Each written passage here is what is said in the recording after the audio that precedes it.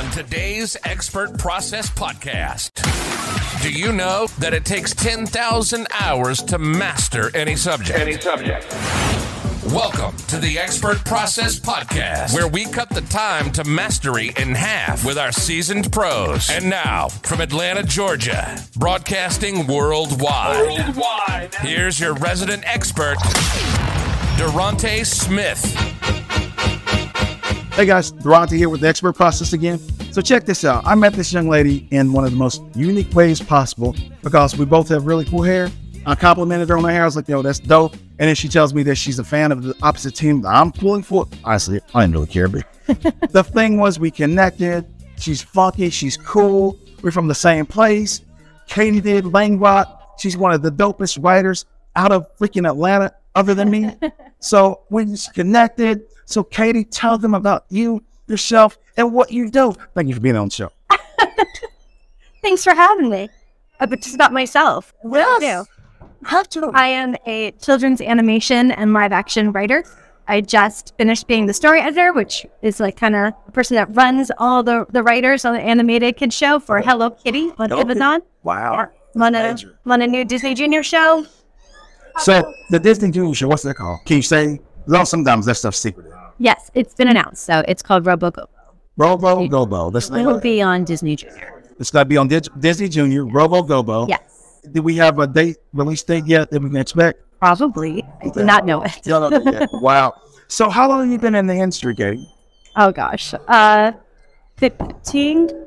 15 years. Did you go to UGA? Because she's from Georgia. Not. I'm from D.C. Oh, you're from D.C.? Yeah, I just live there. Wait a minute. So she lives right up the road from where I live in Georgia. So where did you go to university? Miami University of Ohio. No joke. No joke. Okay, so then what did you major in? Good business school. Different.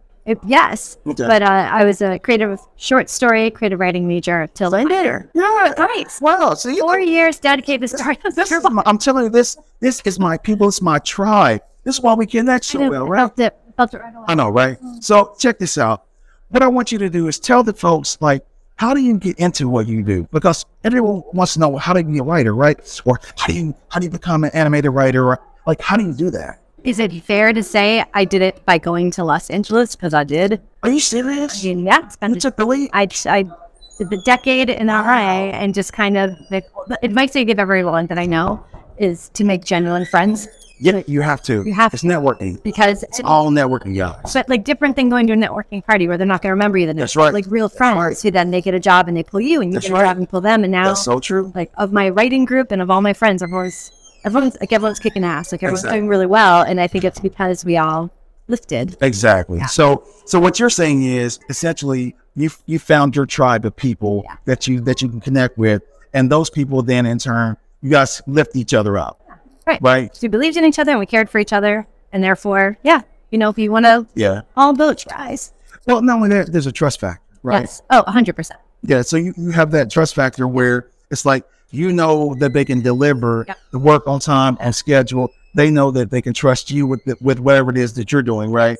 And then as the more time that you spend in the industry, the more you climb that corporate ladder, because really what it is, a corporate ladder. Yeah, you climb that corporate ladder and then you're able to bring in more opportunities for more folks. Am I right to say that? You're right. And then because I then had that community of people that knew me and liked me, trusted me, I was able to leave LA, but they would still hire me from a distance. Okay, exactly. And because that trust had been built.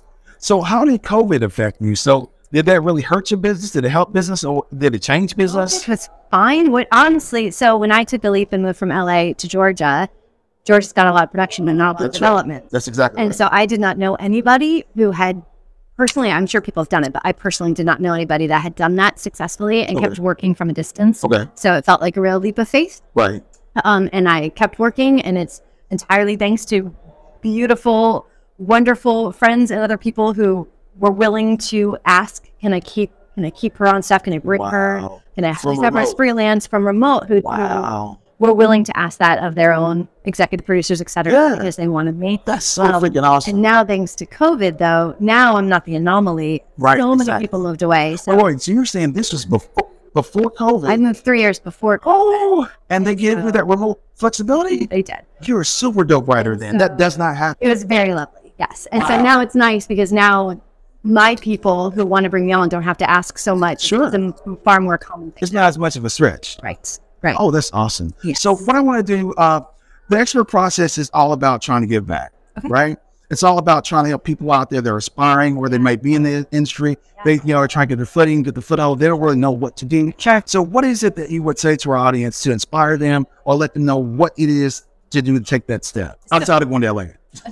So there is something that I firmly believe in, which is the constant education. That's curious. Constantly, Yes. and I don't mean like a formal. I don't mean going to college. I just mean constantly trying to learn more, and work on your craft and your craft and care. Well, thank you. Having a writers group that you don't lead, Writers groups. You guys hearing this?